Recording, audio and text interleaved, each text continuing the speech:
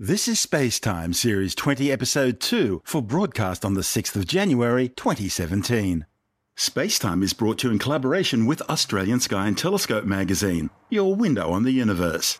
You can download Spacetime as a free twice-weekly podcast just about everywhere, including iTunes, Stitcher, Pocket Casts, Bytes.com, YouTube, SoundCloud, Audio Boom, and from spacetimewithstuartgary.com. The show's also broadcast coast to coast across the United States on Science 360 Radio by the National Science Foundation in Washington, D.C. Coming up on Spacetime, mysterious fast radio bursts linked to a distant dwarf galaxy and maybe even a magnetar. NASA announces 2 new missions to explore the early solar system. And dark matter pioneer astronomer Vera Rubin passes away at 88. All that and more coming up on Spacetime. Welcome to Spacetime with Stuart Gary.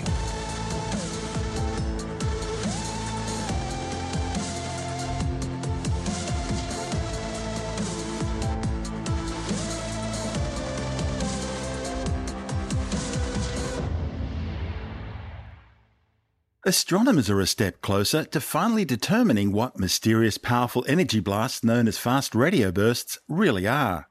A report in the journal Nature and in 2 companion papers to appear in the astrophysical journal Letters claim scientists have finally narrowed down the likely source of fast radio bursts to a distant ancient dwarf galaxy some 3 billion light-years away, and possibly also to a highly magnetic type of neutron star known as a magnetar. Fast radio bursts are extremely rare high-energy transient radio pulses which are very brief, lasting just 1 to 5 milliseconds. These extremely bright broadband flashes appear to come from sources far beyond our Milky Way galaxy. And they're very rare. Only 18 fast radio bursts have ever been detected. The first was discovered back in 2007 by astronomers scouring through archival data from the Parkes CSIRO radio telescope in search of new pulsars.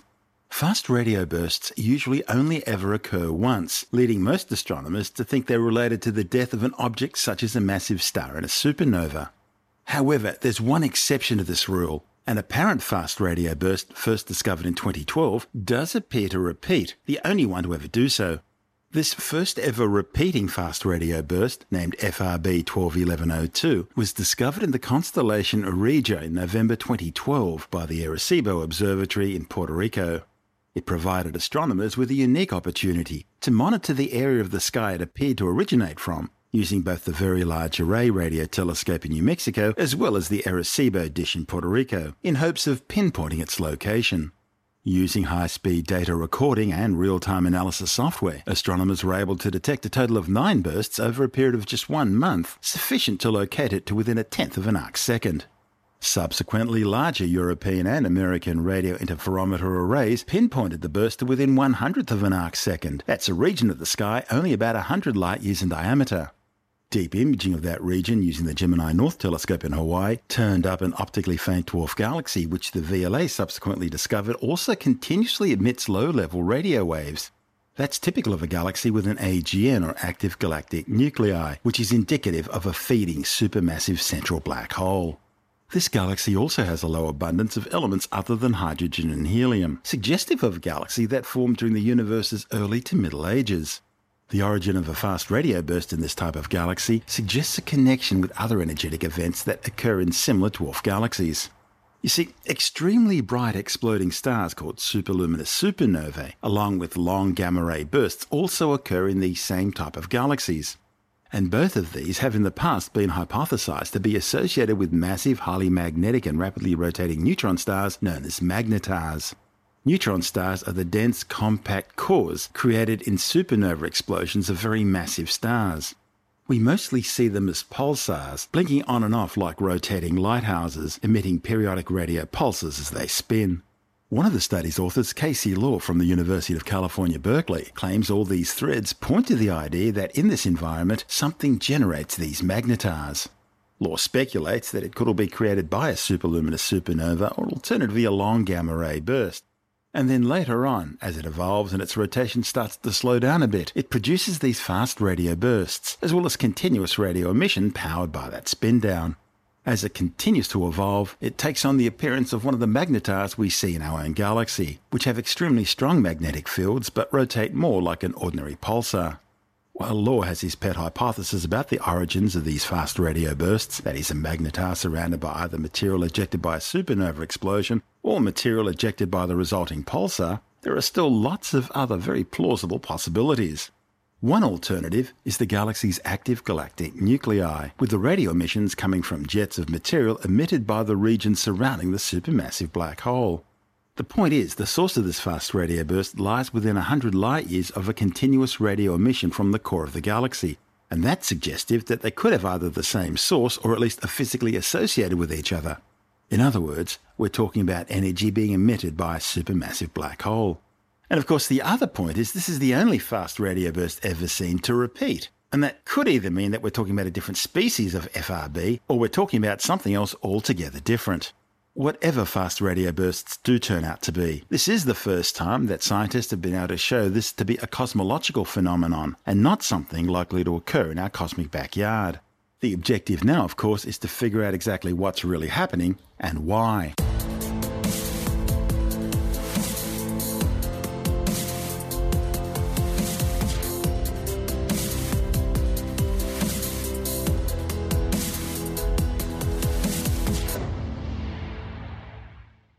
NASA selected 2 missions designed to open new windows in one of the earliest eras in the history of our solar system, a time less than 10 million years after the birth of our Sun, 4.6 billion years ago.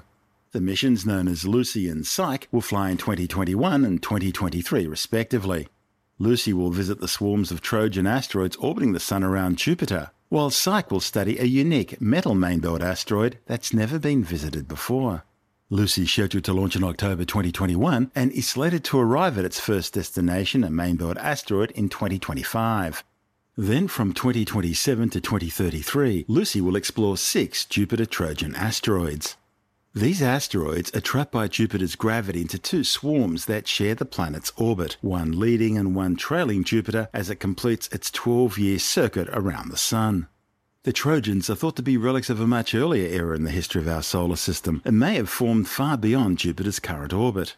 Principal investigator for the Lucy mission, Harold Levison from the Southwest Research Institute in Boulder, Colorado, says it's a unique opportunity because Trojans are remnants of the primordial material that formed the outer planets, and thus they hold vital clues to deciphering the very history of the solar system.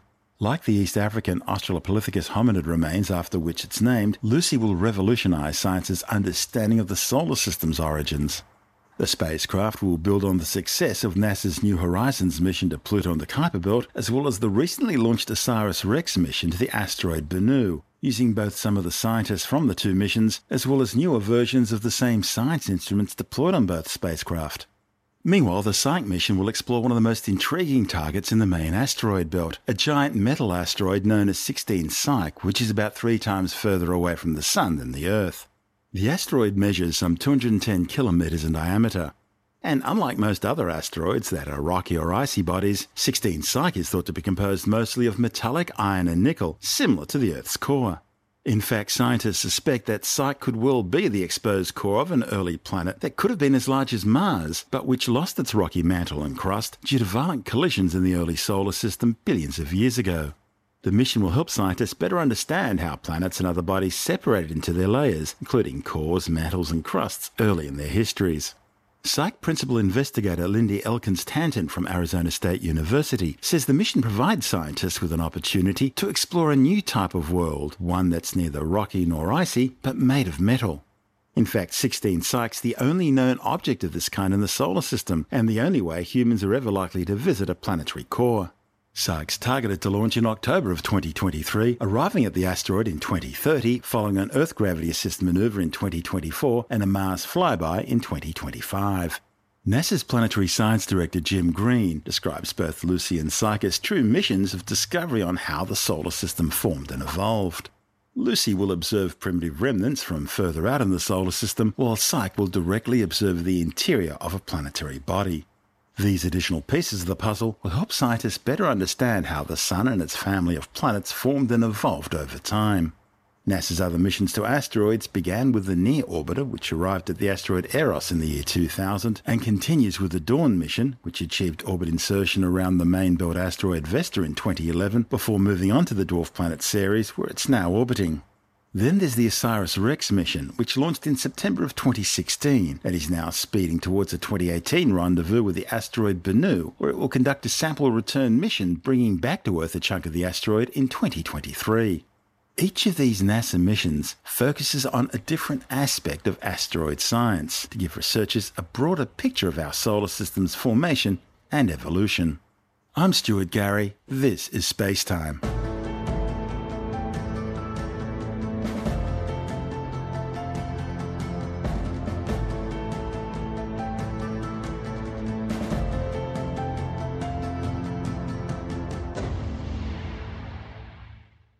NASA's NEOWISE mission has discovered another two previously unknown near-Earth objects, or NEOs, heading for our celestial neighbourhood, including one which further blurs the lines between asteroids and comets. An object called 2016 WF9 was detected by the NEOWISE project in an orbit that takes it on a scenic tour of our solar system.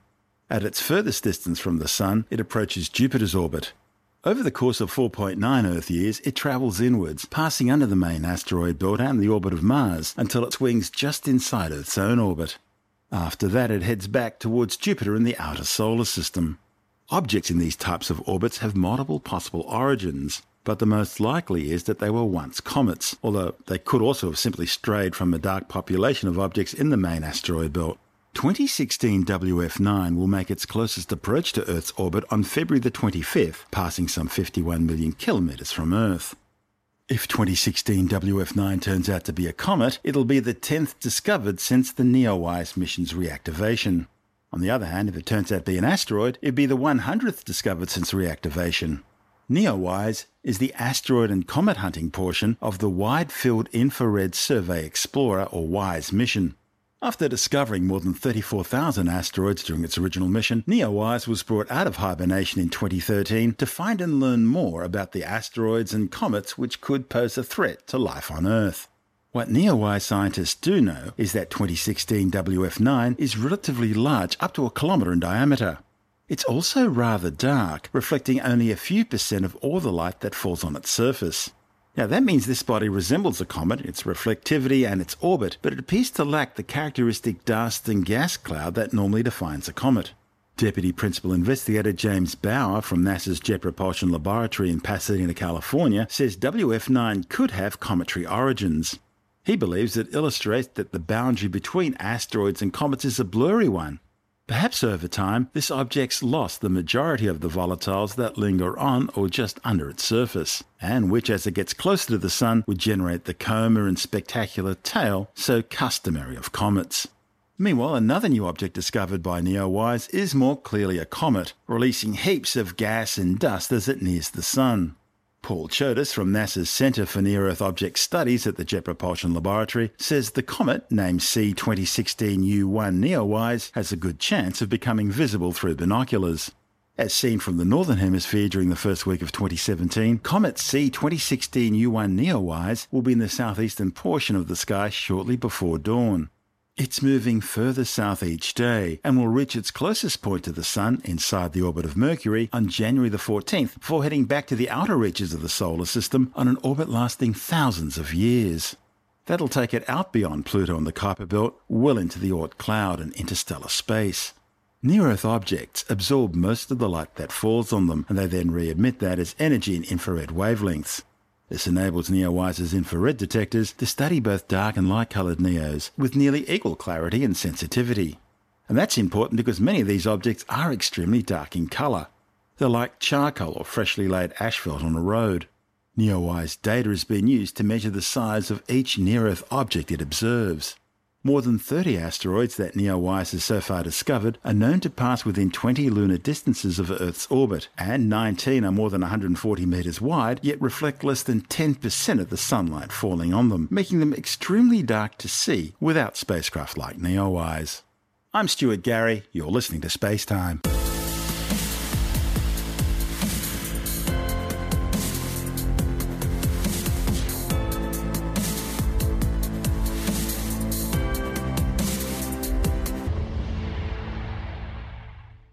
One of the great pioneers of dark matter, astronomer Vera Rubin, has passed away aged 88. Rubin's pioneering research, measuring galactic rotation curves, proved beyond doubt there was something fundamentally wrong with science's understanding of the physics of the universe. Either there was a serious flaw in the laws of gravity as we know them, or there was a great deal of unseen mass out there, needed to explain the observations of the apparent movement of galaxies in clusters. Thanks to Vera Rubin, we now know that 27% of the universe is made up of a mysterious invisible substance we now call dark matter. But just as importantly, she helped open up the male-dominated field of astronomy to women. Dr. Fred Watson from the Australian Astronomical Observatory and Andrew Dunkley are looking at Vera Rubin's massive scientific legacy. She was one of the great names of astronomy. It's mostly astronomers who know of Vera Rubin's work. But if you say dark matter to many people in the street, not everybody, but a lot of people, they would know what you're talking about, something that we know exists in the universe, but we don't know what it is. Vera Rubin is the person who, she didn't discover dark matter, but she probably did more than anybody to put it on the map in terms of the fact that there is something out there that we don't understand. So Vera, a lifelong astronomer, born in 1928, with parents of fairly humble backgrounds and certainly not particularly scientific. Her father was an electrical engineer, but she went to university. She was devoted to astronomy for her whole life. She actually was refused entry to the University of Princeton. This was on the grounds that she was actually not a male. She attempted to enroll at Princeton, but women weren't allowed into the graduate astronomy program. It's just a look back to an era where everything was different. And that really gave Vera the other string to her bow. She spent a lifetime being a passionate advocate for women in science. And, you can understand with a background like that she would be driven very much to try and change things as she became more and more senior in the world of science. She did do a master's degree at Cornell University and eventually her PhD, which she did, in fact, at Georgetown University. But that Princeton turned down or knocked back. It stung her and stayed with her. It's perhaps a reflection on the way that things did transpire in her life that she actually died in Princeton because she was working there for a lot of her life. Why is she important? Back in the mid-1970s, Vera was observing galaxies, these huge aggregations of hundreds of billions of stars and gas and dust, and realized that they were spinning too quickly, that these galaxies, if all you could see was all that was there, they should be flying apart. So she recognized that probably meant there was something more whose gravity was holding them together, something that we couldn't see. Actually, Andrew, this had been pointed out before Vera's time. In fact, the discovery that really initiated the whole quest for dark matter was made in 1933, a long, long time ago, by a man called Fritz Zwicky. He was a Swiss-American astronomer who actually figured out that galaxy clusters that he was observing should have flown apart billions of years ago if there was nothing more than what he could see holding them together. Yeah. So he flagged that there was a problem, but nobody took that issue up. And then in 1970, an Australian astronomer who I know well, Ken Freeman from the Australian National University, he flagged that there was a problem as well because he saw that galaxies seemed to be rotating more quickly than they should be. But it was only when Vera Rubin made her observations, and perhaps it was because she was American, perhaps it was because she was a woman astronomer. It's unusual back in the mid-1970s, but perhaps for whatever reasons, that was when the astronomical community really started taking this idea seriously, that there was something wrong with our understanding of the cosmos and that there must be something out there that was controlling the universe in a way that actually we still don't understand. We understand that it's due to gravity, but we don't know what the material is that is providing that gravitational force. On the heels of Vera's discovery, she basically, in many ways, initiated the search for dark matter. And during the 1980s, there were two theories. The theory of MACHOs, which were, of course, acronyms. The two theories were acronyms, MACHOs and WIMPs. MACHOs were massive compact halo objects. WIMPs were weakly interacting massive particles. Matros were very quickly ruled out. What they were supposed to be was dead black holes or, orphan planets or defunct stars, things that didn't have any illumination of their own. But they were very quickly ruled out in the 1990s, actually by work, again, done at Mount Stromlo in Canberra. And so now we believe that what dark matter is a species of subatomic particle whose nature is unknown. The best guess is something called a neutralino, but we don't know whether neutralinos exist or not. And so the baton, really, for trying to discover what dark matter is all about has passed to the Large Hadron Collider and similar facilities where these particles are being investigated. Obviously, she has done some significant work and achieved great things in her life. Is there a process that guarantees that her work won't just fade away into nothingness and all that knowledge and understanding lost? How does the astronomical world maintain what has been achieved by someone like Vera Rubin? Yeah, that's a great question, Andrew. And in fact, that happens in many ways almost automatically because the data and the measurements and the deductions that she brought to astronomy are all enshrined in the astronomical literature, which is a kind of it's a repository of knowledge, and it includes all the major journals, the monthly notices of the Royal Astronomical Society, the Astrophysical Journal, Nature. All these major journals are really part of an archive that has been built up actually since the Enlightenment, because some of those journals go back to the 1670s, and they contain all that knowledge and information. And so the measure of a scientist's success in many ways is how often their papers are cited. And citation indexes are now very much a modern trend for saying how well you're doing as a scientist. There is one addition to that, though, that I might suggest, and that is that Vera, for many years, was regarded as a likely candidate for a Nobel Prize because the dark matter stuff is of such importance. She was never awarded one. She may well have been nominated for one. I don't know. I don't have insights into that, but she was never awarded the Nobel Prize. And I think a lot of astronomers think that is probably rather unfair. Perhaps it was because the dark matter problem had been flagged before Vera came along. She was the person who really forced people to take notice of it. As we were saying at the beginning, sadly she died. She was ripe old age of 88, and her loss is mourned throughout the world of science and astronomy. Indeed, but her legacy will live on for many, many years, and who knows where that might lead. And, she's certainly done some amazing work that will not be wasted by the sound of it. Indeed. That's Dr. Fred Watson and Andrew Dunkley from our sister podcast, Space Nuts. And just like Space Time, you can check out their podcast at Bytes.com or your usual podcatcher app. I'm Stuart Gary. This is Space Time.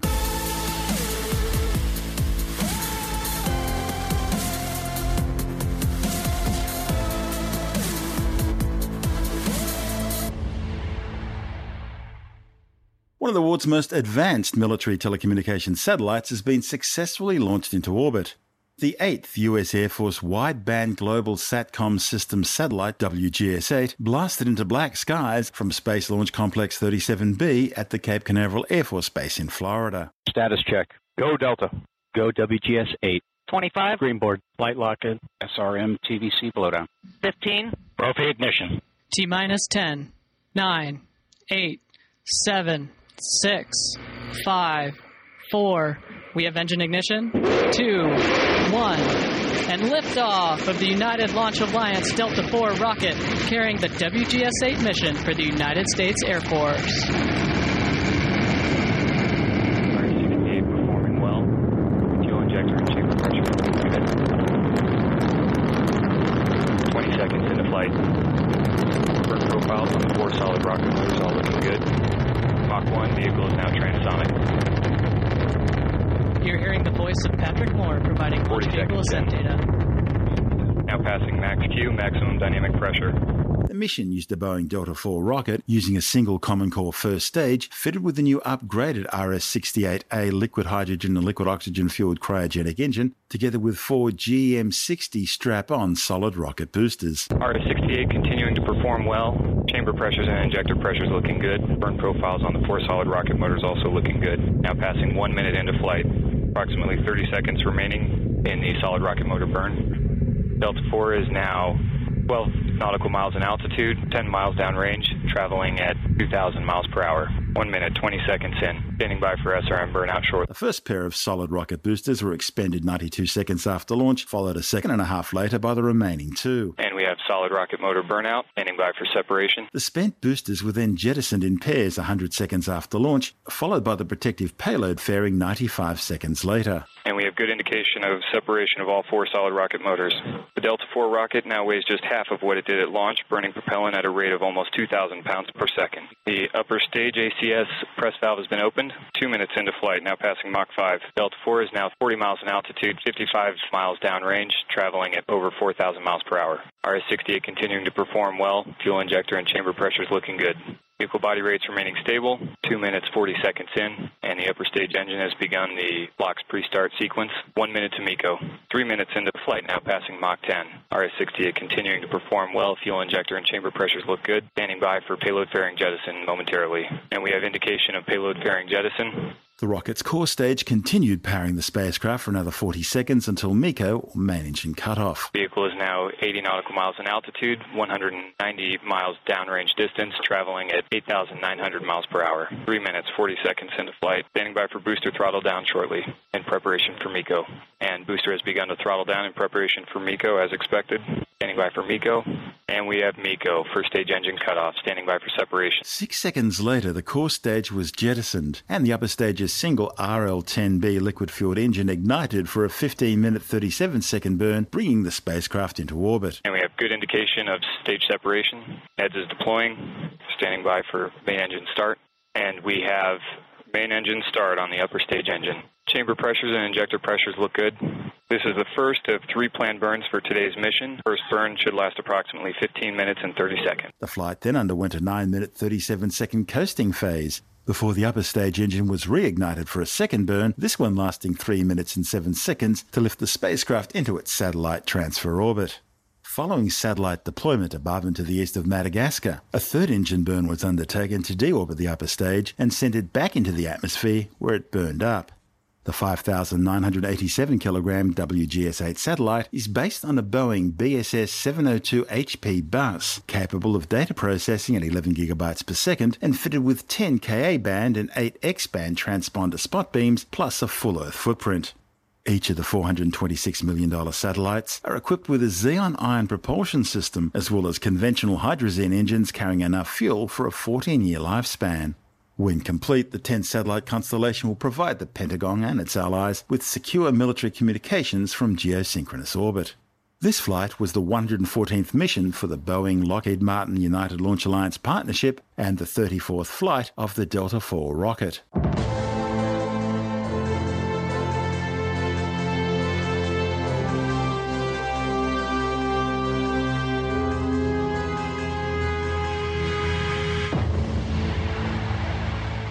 And that's the show for now. You can subscribe and download Spacetime as a free twice-weekly podcast through iTunes, Stitcher, Bytes.com, Pocket Casts, SoundCloud, YouTube, Audio Boom, and from SpacetimeWithStuartGary.com. The show's also broadcast coast to coast across the United States on Science 360 Radio by the National Science Foundation in Washington, D.C. This is Spacetime with Stuart Gary. For more, you can follow us on Facebook, Twitter, and Tumblr. Just search for Spacetime with Stuart Gary.